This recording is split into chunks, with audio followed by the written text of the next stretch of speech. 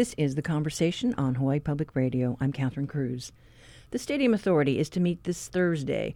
On the agenda is an update on the proposed Aloha Stadium Entertainment District, and it'll be the first time that members will hear from Mike McCartney, the Director of the Department of Business and Economic Development and Tourism, about a decision to go in another direction. Last week, the Aiea Neighborhood Board learned that the governor's chief of staff paused the bid process to explore the option of having the University of Hawaii build a stadium. We got reaction to the turn of events from Republican gubernatorial candidate Duke Aiona on Friday. Today we hear from Democratic contender Lieutenant Governor Josh Green. He just returned from a trip to San Diego when we talked to him Friday afternoon. The governor's made a proposal, mostly, I believe, in consultation with Mike McCartney over at DBED. They're very close, and the governor appears to prefer that the university handle the building of this stadium. So whoever becomes governor will have to review that very carefully. I do want to build a stadium for Hawaii, and I also wanted to include a housing component. That will be important to me. Well, we still don't know at this juncture if UH is on board with this idea. Right, and UH is an independent entity, and we have to place a lot of trust in the regents. So I believe in 3 months' time, they're going to be able to assess this and decide whether they're up to it. But under any circumstance, the next governor should pursue a stadium, and to the best extent possible, we should in parallel be building housing.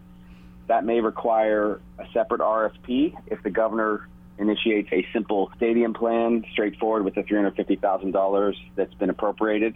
That's what he suggested in some conversations. But housing is critical. Housing is my top priority, and housing will have to be a part of whatever we do in and around the stadium. I don't know what you've been privy to just as far as this plan, but I mean, is it your sense that the next governor should decide this and not this outgoing governor? It's not my place to second guess the governor. He still has at least 2 to 3 months before either myself or Mr. Aiona are responsible for steering the state forward. So I don't think we should ever undermine a current governor. That's an important general approach. However, I have had some advanced briefings both from Calbert, from individuals that have been working on the Stadium Authority for some time, and I see all of the different options. The key is to build the stadium and to do it transparently so the taxpayers don't have to spend any unnecessary money, and to get a stadium in place somewhat quickly so it preserves our athletic programs and is something our kids can start using. So it's got to be done efficiently, and I hope that the regents will quickly assess the governor's plan. I don't want to undermine him in any way, but I am already studying it for our own administration in case that we're chosen.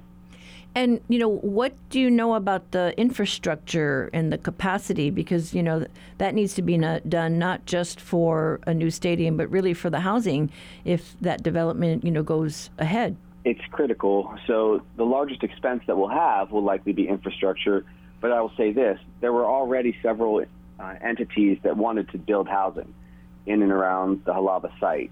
And so we had, when at first it was proposed as a public-private partnership, they were already gearing up for their proposal to that end.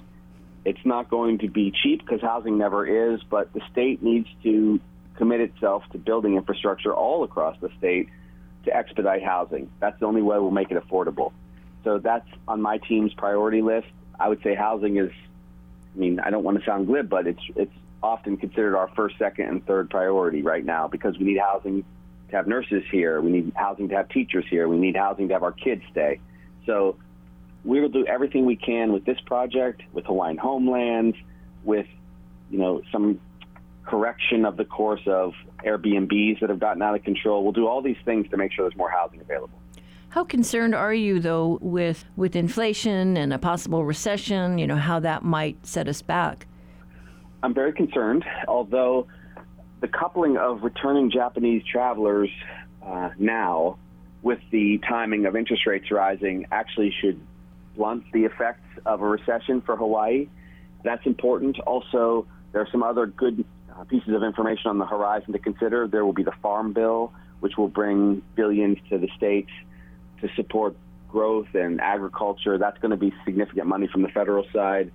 I also expect that people are going to continue to travel to Hawaii in significant numbers because the demand has been somewhat extraordinary.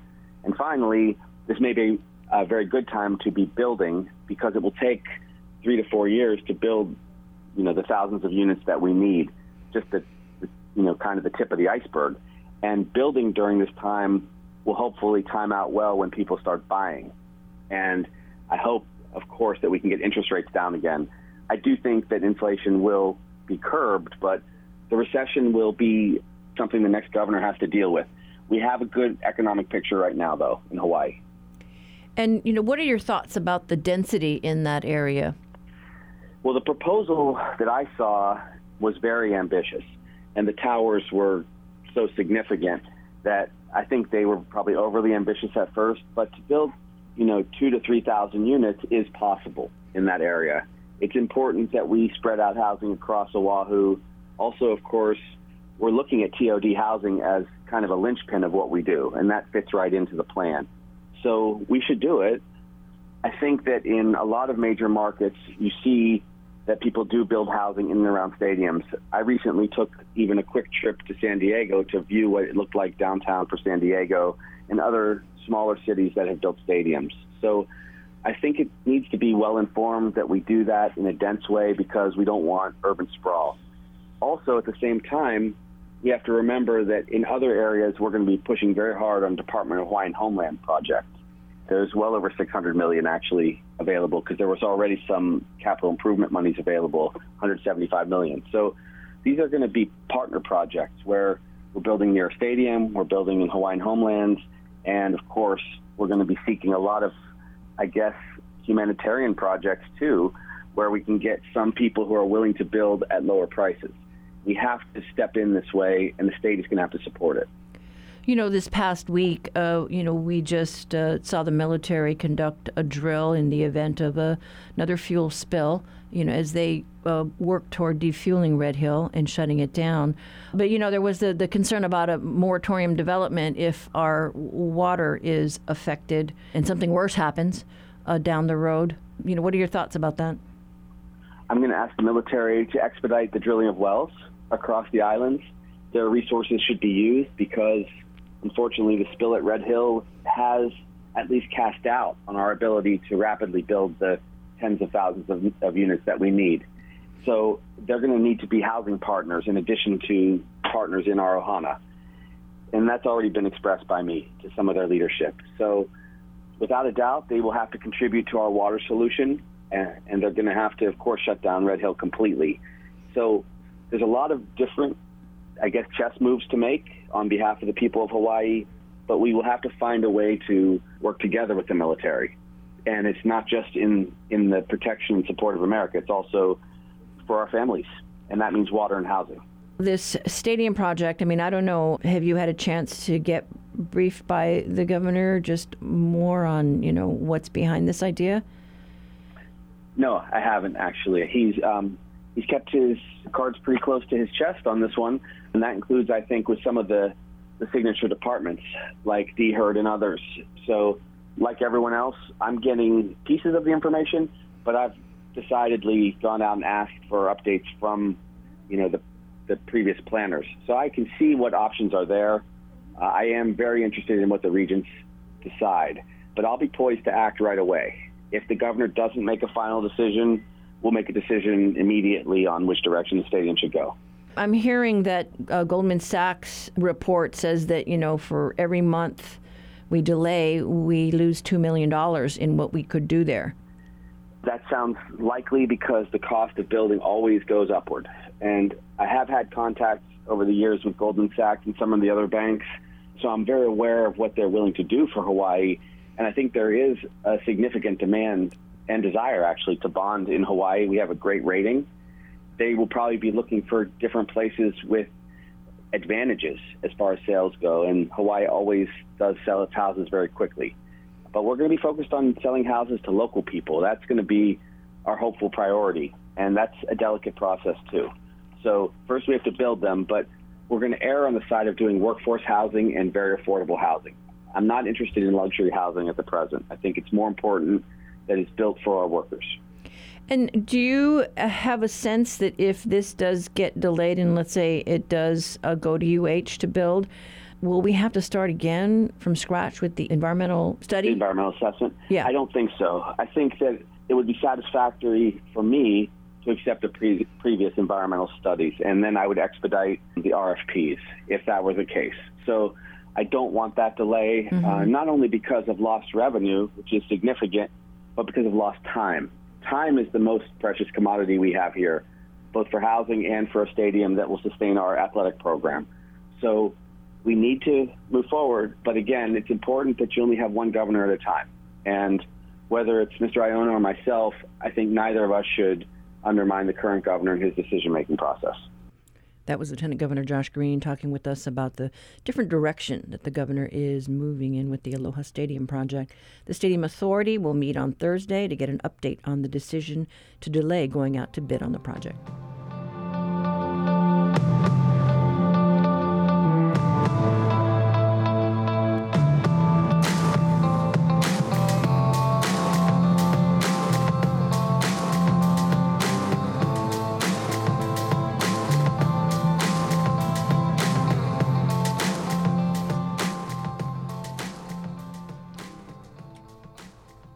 The Biden administration has made environmental equity in underserved communities a key priority. Today, it announced it's creating an environmental justice office within the Environmental Protection Agency. And some are wondering if that's what's behind the latest filing by the EPA over the future of Mauna Kea. The EPA urged the National Science Foundation to consider the cultural impacts of the 30-meter telescope project, possibly considering a smaller footprint, and to fully weigh the options of other locations.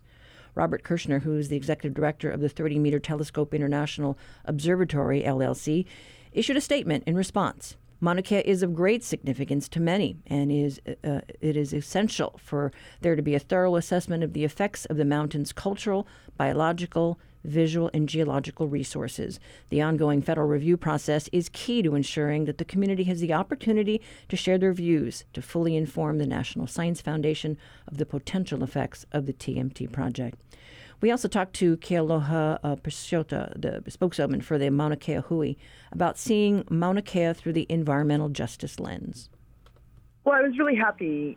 EPA is a major federal agency that has oversight over things involving the environment and also the human environment in the way that the human environment is relying upon the environment itself, right? And so I was very happy to hear that.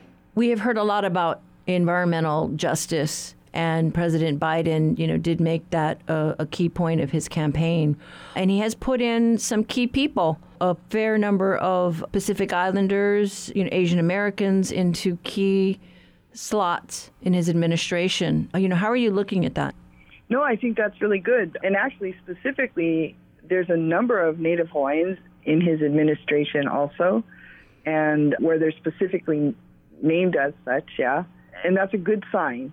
Also, women, that's part of the equity part of the environmental justice as well. Women, underserved communities, and underserved peoples, indigenous peoples and or indigenous communities. It's powerful language, I think. And were you thinking that maybe we're finally getting heard? Yes, I am. And let me add one more thing that I am aware that has changed since the Mauna Kea stand occurred, in the 2019.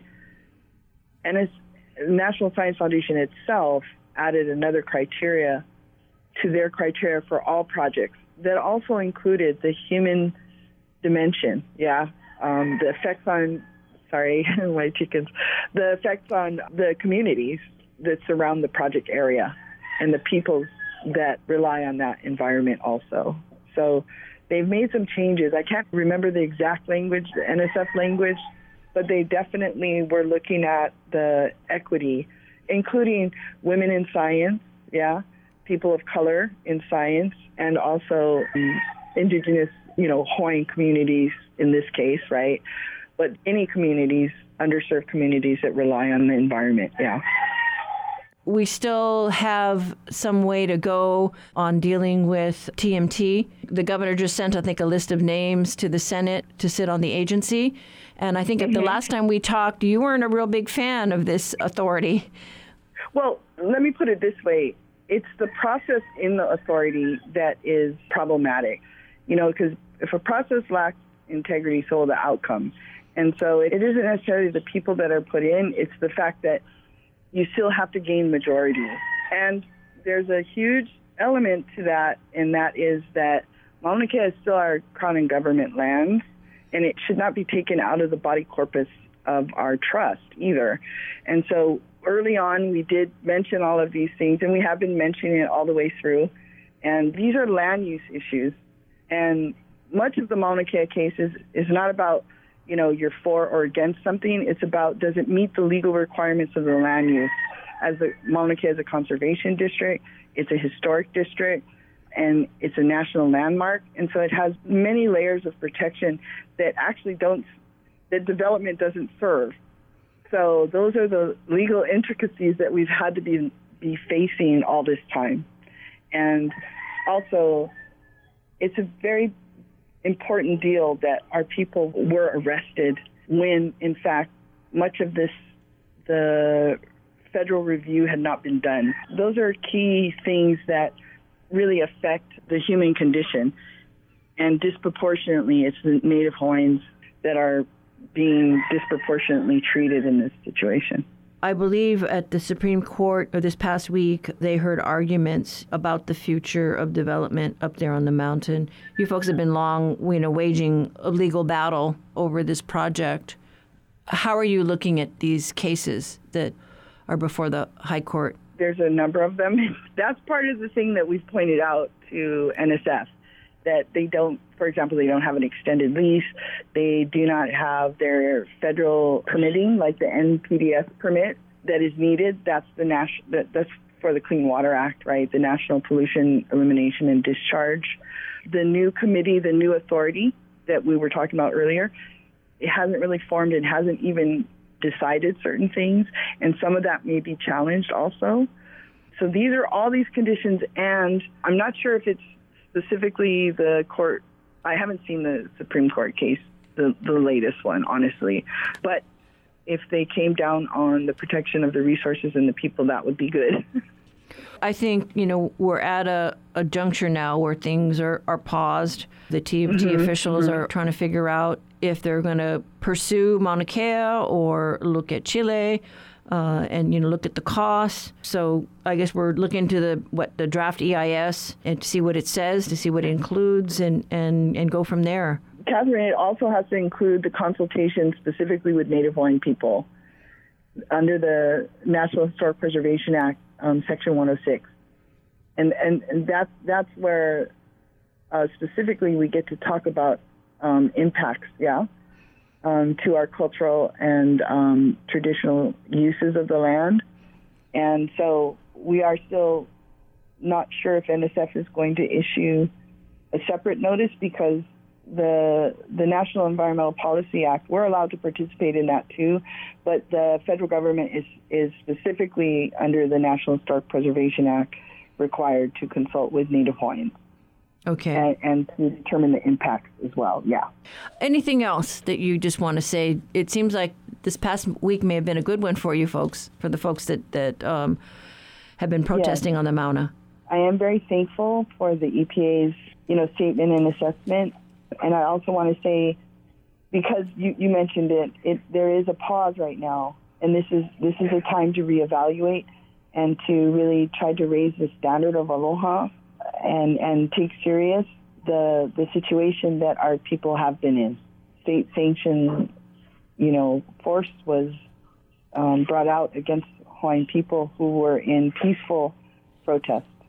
And I think we need to rethink how we want to see that in the world. And we would like to actually have people, when they say respect, to really mean it, meaning take a serious, hard look at why we're asking what we are asking. Why did we ask for them to stop that? That was Mauna Kea Hui spokeswoman Ke Aloha Pishota talking to us about environmental justice on Mauna Kea.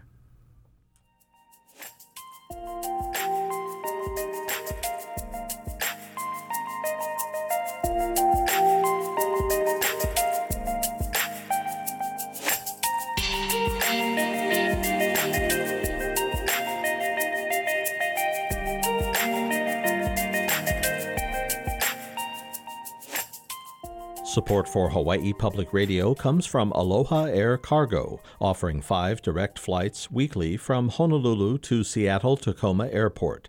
More information at aloha-aircargo.com. Next time on The World, a strange phenomenon in Lebanon. Banks are limiting the amount of cash people can take out from their own accounts. In response, some customers are making withdrawals at gunpoint. If I am in great need or somebody in my family or I am sick and I need this money, I may hold up a bank. Yes, I will do it. How Lebanon's failing economy is pushing some people to take drastic action. It's on The World. Beginning this afternoon at 1.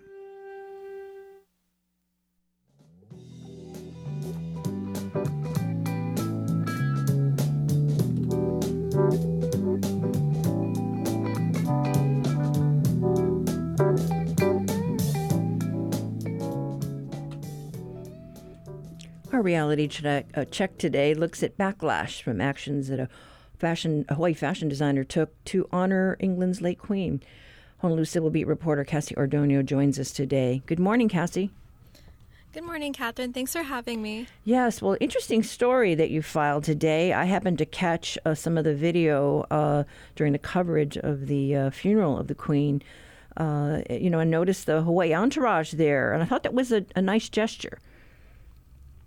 No, it was really nice, and Kumu Maika was actually only there for London Fashion Week. I think now he's in Milan right now, but during that time he was supposed to make a performance, but that was canceled just to kind of honor the Queen Elizabeth II, but they ended up going over there to pay tribute, and as he said, this is how Native Hawaiians would traditionally honor someone's death, including ali'i.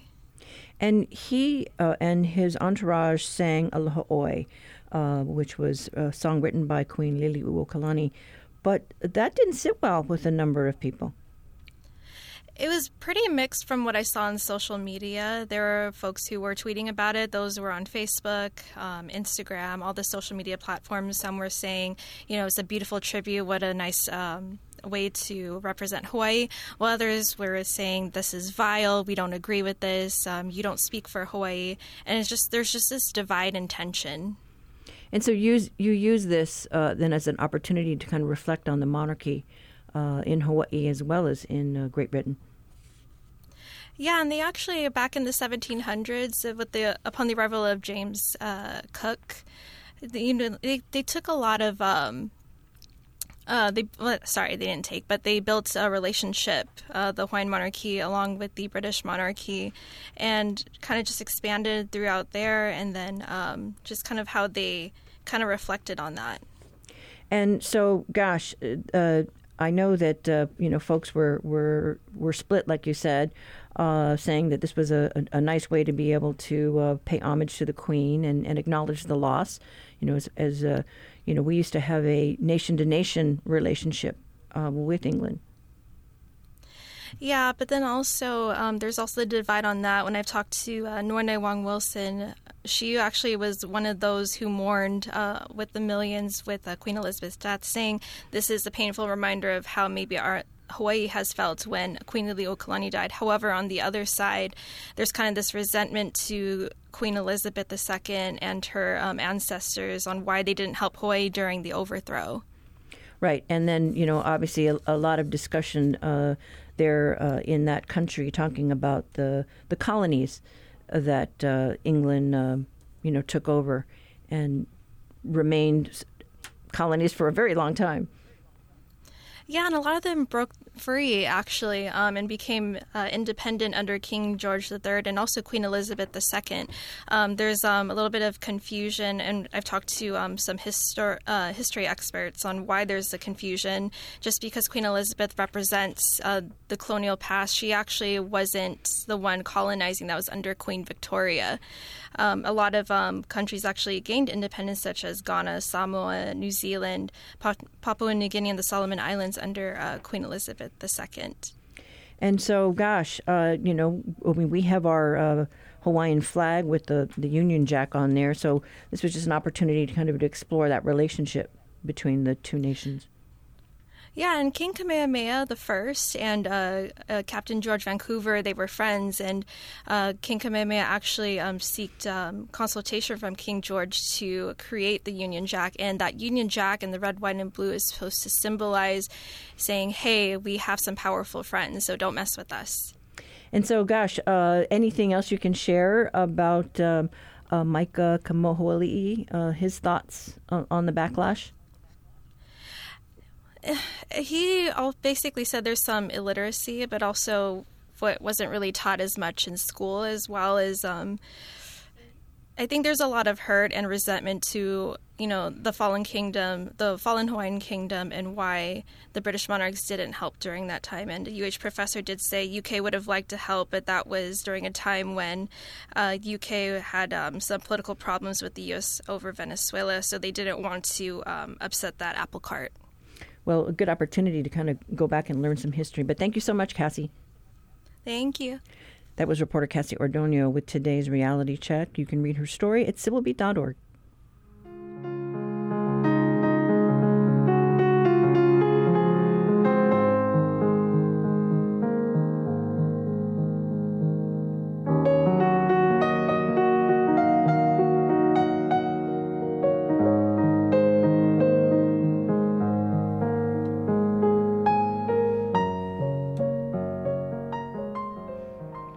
Today, the University of Hawaii kicks off a series of town hall meetings to get feedback on the first draft of its strategic plan. It's a blueprint that outlines 4 initiatives to guide the UH system for the next 5 years. Deborah Halbert is the Vice President for Academic Strategy. She talked to us about the university's priorities. It's a post-pandemic era. The state has undergone a lot of changes since our last strategic plan. Certainly higher education has undergone a lot of changes since our last strategic planning efforts. So thinking about both what's old and new in the context of what we want to do in the next 5 years is kind of where we're at.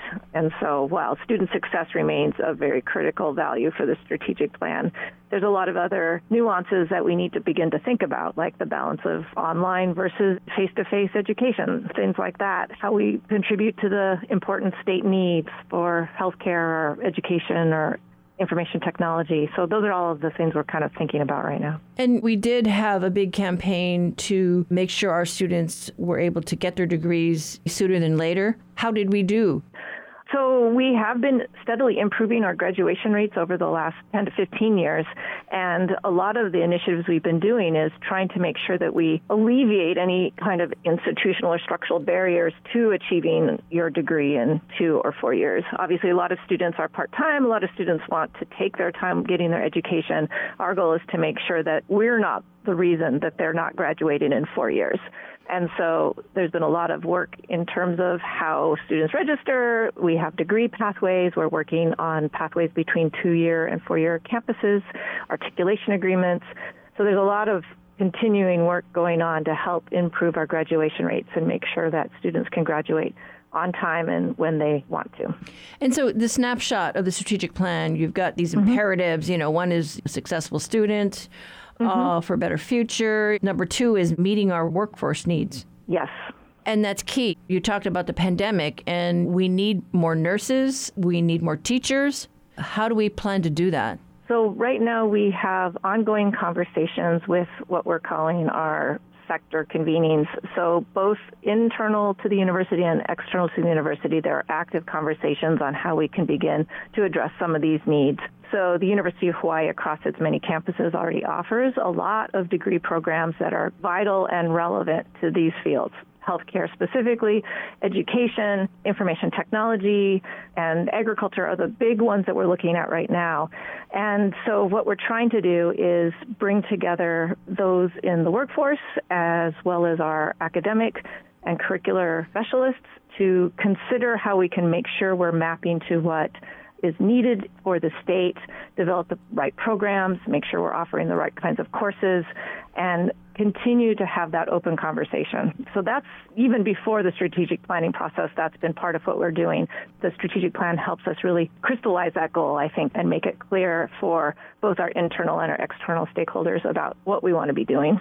We know of the challenges of getting enough nursing faculty You know, the head of the Healthcare Association told us this month that it's tough when they're turning away students. We're looking at developing a nursing leadership program to help train new nursing faculty to help alleviate some of that shortage. You're right. It's just an ongoing challenge that we are trying to determine the best ways to resolve. At one time, there was a big push to really boost the number of teachers that we produce at the College of Education. And I think they brought together the UH Regents and the school board.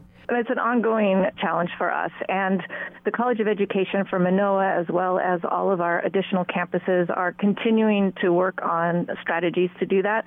We've also recently talked about some possibilities for extending internships into the high schools for people who may want to be teachers, and so that they could sort of learn as they do, as they go through their programs. So there's some other innovative programming that we're looking at to help alleviate that teacher shortage as well.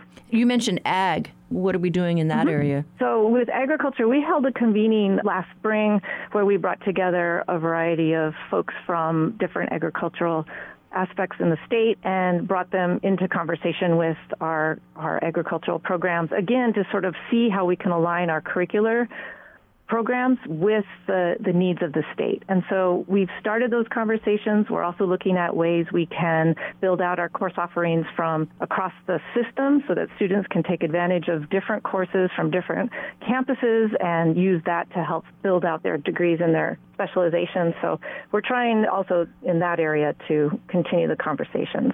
And then you've got as imperative number 3, embracing kuleana to Hawaiians in Hawaii. So it's, you know, our responsibility, I guess, as the university to deal with some of the inequities with the host culture here. Yes, one of the things that we've been looking which we think is really important, is how the university can become a Hawaiian place of learning. That is a specific goal for the University of Hawaii at Manoa, but there are, of course, all the other campuses that have other ways of investigating that same particular issue. So that is, I think, one of the very important things as a system we can do to help clarify the role and responsibility we have to Native Hawaiians in the state. Yeah, and a lot of it is getting more Hawaiians in college, whether that be as students or as faculty, as part of the administration? Yes, absolutely. So you just really said exactly what we want to try to do, to make sure that we have students that are coming in as incoming first-year students, but also that we graduate those students, that they go to graduate school, that we can hire Native Hawaiians as faculty and as they advance through the ranks into the administration. And then, you know, we've heard a lot during this pandemic about innovation, how we have to lessen our dependence on tourism, because we just learned a tough lesson during this pandemic. Absolutely. And I think the innovation imperative is, it can't be overemphasized. I think the University of Hawaii is poised to really help the state think about what it can be going forward that goes beyond tourism. And there is so much research and interesting work being done across the UH system along those lines. And the innovation component of the strategic plan is a pretty critical piece that crosses across all kinds of sectors. So it goes beyond those workforce needs of the present to think about how we can shape the future of the economy of the state. And the university, of course, plays a pretty critical role in that.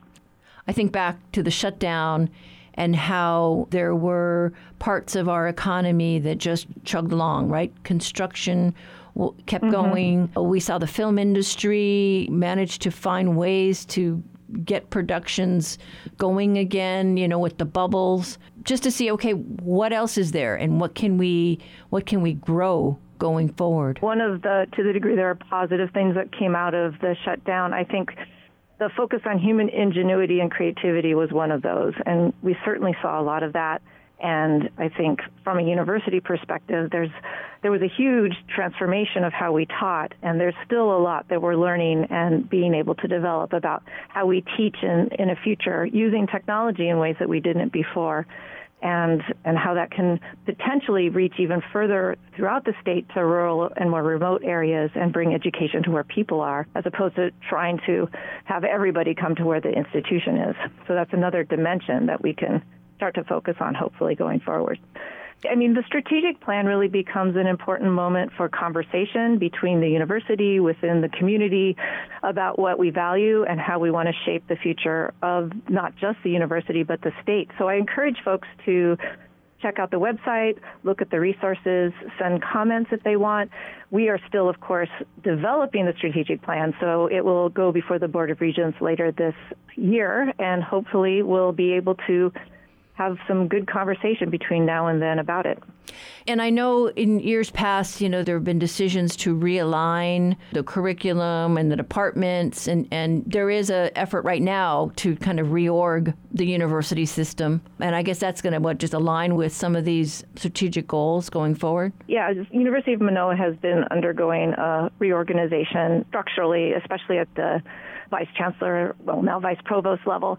And, a lot of that is to really try to make sure that as an institution we continue to reflect changes, because things change over time, and we want to make sure that we are both a resilient institution but also able to manage change in the best possible way. And so sometimes the things that we learned 100 years ago aren't the things we need to learn 100 years from now. And so trying to always be responsive to both the present and the future is part of what we're trying to do. That was Deborah Halbert, Vice President for Academic Strategy for the University of Hawaii System. She was talking about the draft strategic plan that was recently released. A series of town hall meetings to get input kicks off today at 1:30 and continues through October 14th. Look for links on the conversation page on our website.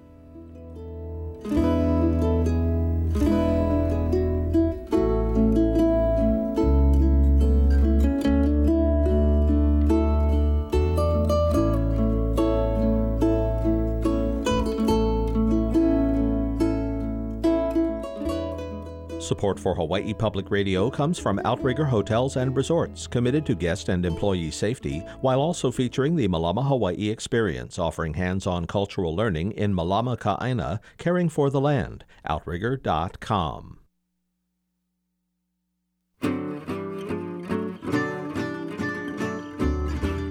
Alcohol can impair judgment and make someone feel like they can drive safely even when they can't. I'm Dr. Kathleen Kozak. Join me today on The Body Show. We'll talk about a proposal to lower the legal blood alcohol limit and why. That's today at 6:30 on The Body Show.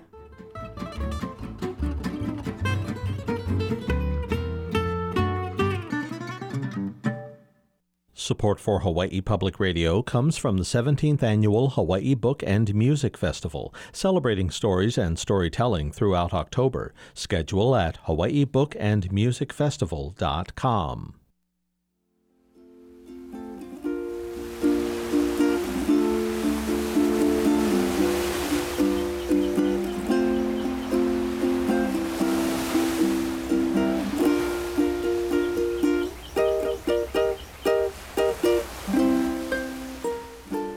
This is The Conversation on listener-supported Hawaii Public Radio.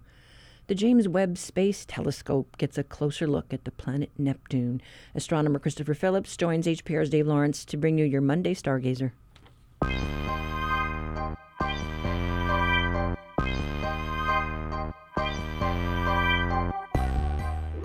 Stargazer time, our weekly look into the massive universe around us, and also a look into our island skies, see what we might find. And we're thankful to have the intelligent services of astronomer Christopher Phillips at our disposal. And here he is again this week joining us. Hey, Chris, welcome back. What do you have this week? Hey, Dave. Good to be back. So this week's Stargazers look to the southeast after sunset to see Jupiter and Saturn. Both planets are bright and easy to spot. The moon this week will be approaching its first quarter phase, perfect for spotting those faint objects in the heavens. And we understand that something that's been doing some spotting is the James Webb Space Telescope, and you have something to do with Neptune and that nifty device, huh? Indeed. Yes, the JWST, as it's known, continues to produce impressive scientific products, and this past week has been no exception. The JWST captured spectacular images of the ice giant planet Neptune. These images lay bare the Neptunian ring system, an enigmatic system of rings that is one of the faintest rings in the outer planet. Not only did JWST reveal the ring system, but also hidden details in the upper atmosphere of the giant planet. Details details that are normally hidden beneath its blue haze. And we'll have these images in the Stargazer post at hawaiipublicradio.org, and they are really spectacular. Chris, kind of explain how the JWST was able to do this. Well, JWST used an instrument called the Near Infrared Camera, or NIRCam. This instrument is able to capture light in the infrared part of the spectrum in a region invisible to the human eye. And one thing I noticed is Neptune doesn't seem to be blue in these images. Does that have something to do with the NIRCam? Indeed it does. In visible wavelengths, Neptune appears blue. This is due to the methane in the atmosphere that scatters sunlight, rendering the planet in a blue hue. JWST sees detail that only near-infrared light can reveal, and so it looks a lot different. And I'm also seeing, and of course I could be way wrong about this, but I'm seeing what looks like storms in the atmosphere there too in some of these images. Is that accurate? Yep, you are bang on, Dave. This is very exciting because NIRCam is able to get a glimpse into the weather systems on this giant planet. And these, in turn, can tell us a great deal about what powers these weather systems. This is really exciting stuff. When was the last time, Chris, we've seen Neptune this way? Well, JWST's images are very unique, but around 30 years ago, the Voyager probe was able to capture remarkable images of the planet, but in visible light. And Voyager was using 1970s tech. JWST is set to carry on that tradition of planetary discovery, and I can't wait to see what comes next. And compared to that mission, that one was a lot closer too, right? That thing was passing real close to it. This is taking that image from a really great distance. That's exactly right. Voyager got very close on its flyby as it headed out of the solar system and into interstellar space. Well, great report from you. We appreciate it. It's Christopher Phillips, and thank you. You're welcome, Dave. And I'm Dave Lawrence, and you can find Stargazer at hawaiipublicradio.org. Support for Stargazer comes from Ferraro Choi, architects for Waimanalo Health Center's expanded facility, committed to environmentally sustainable architecture and interior design. FerraroChoi.com.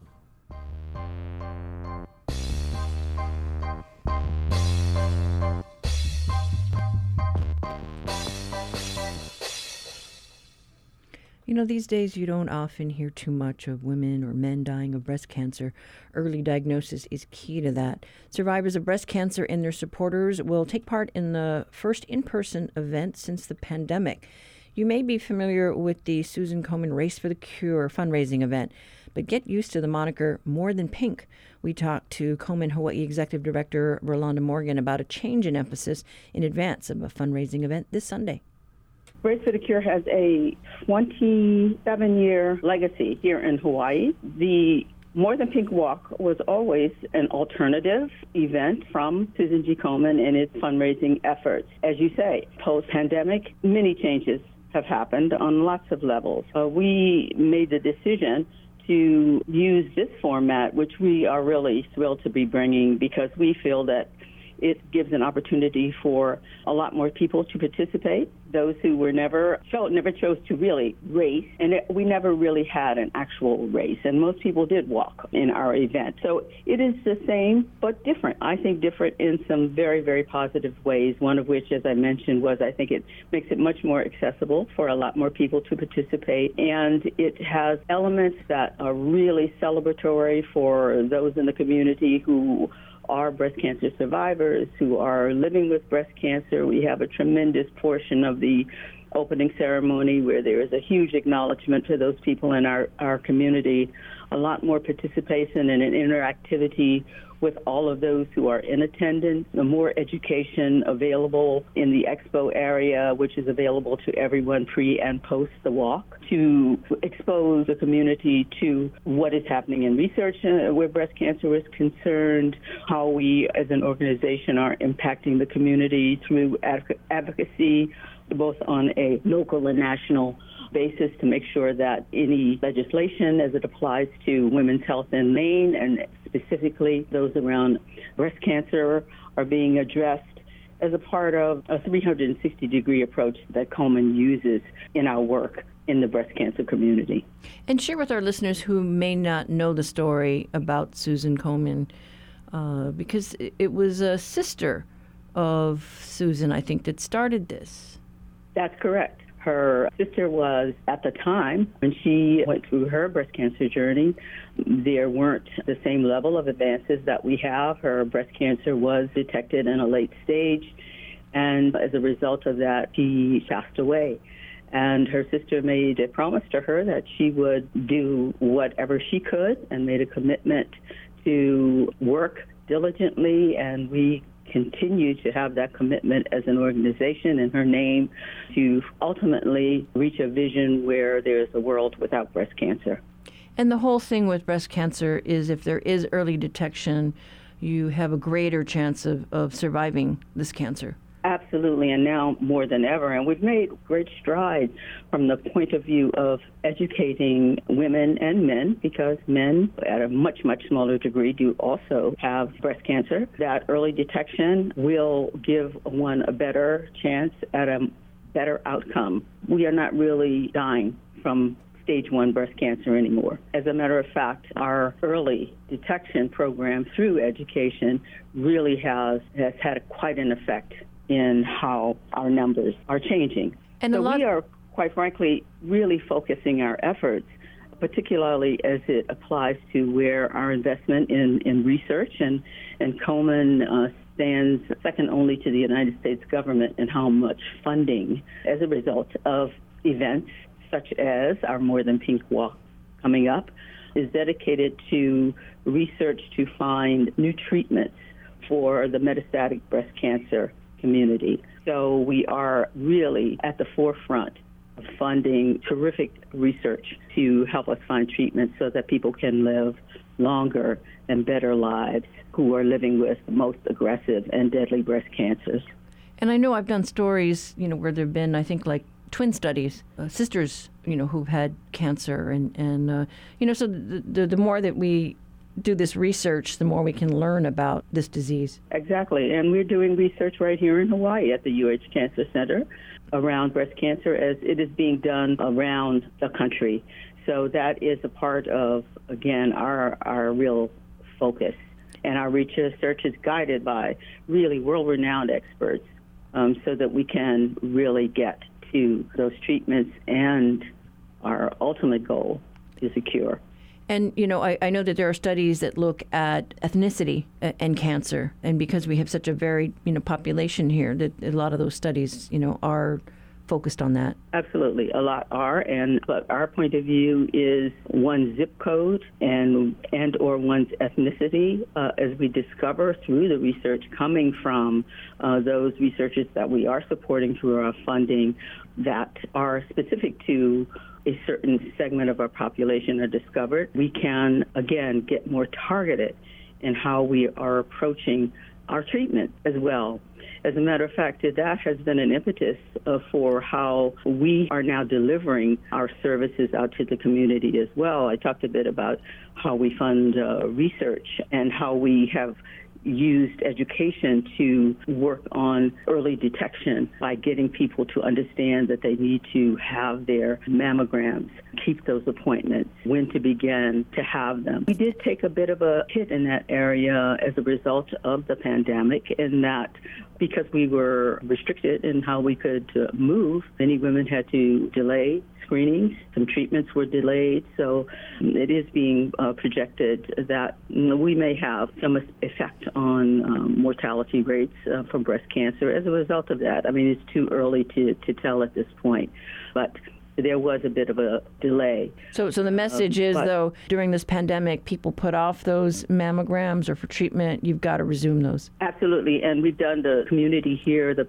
service providers, our hospital systems here in Hawaii have done a great job in rebounding from those delays and have gotten caught up, really, with the people who had to delay to a great degree. So we give kudos to our many great partners here in the medical community in Hawaii.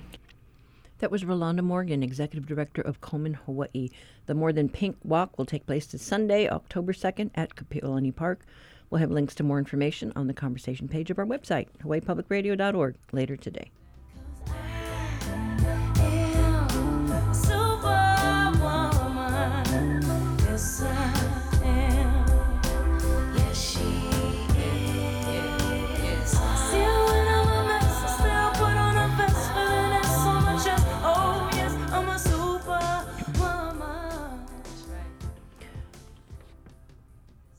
Well, that is it for today. Tomorrow, we plan to continue the conversation around the new stadium direction.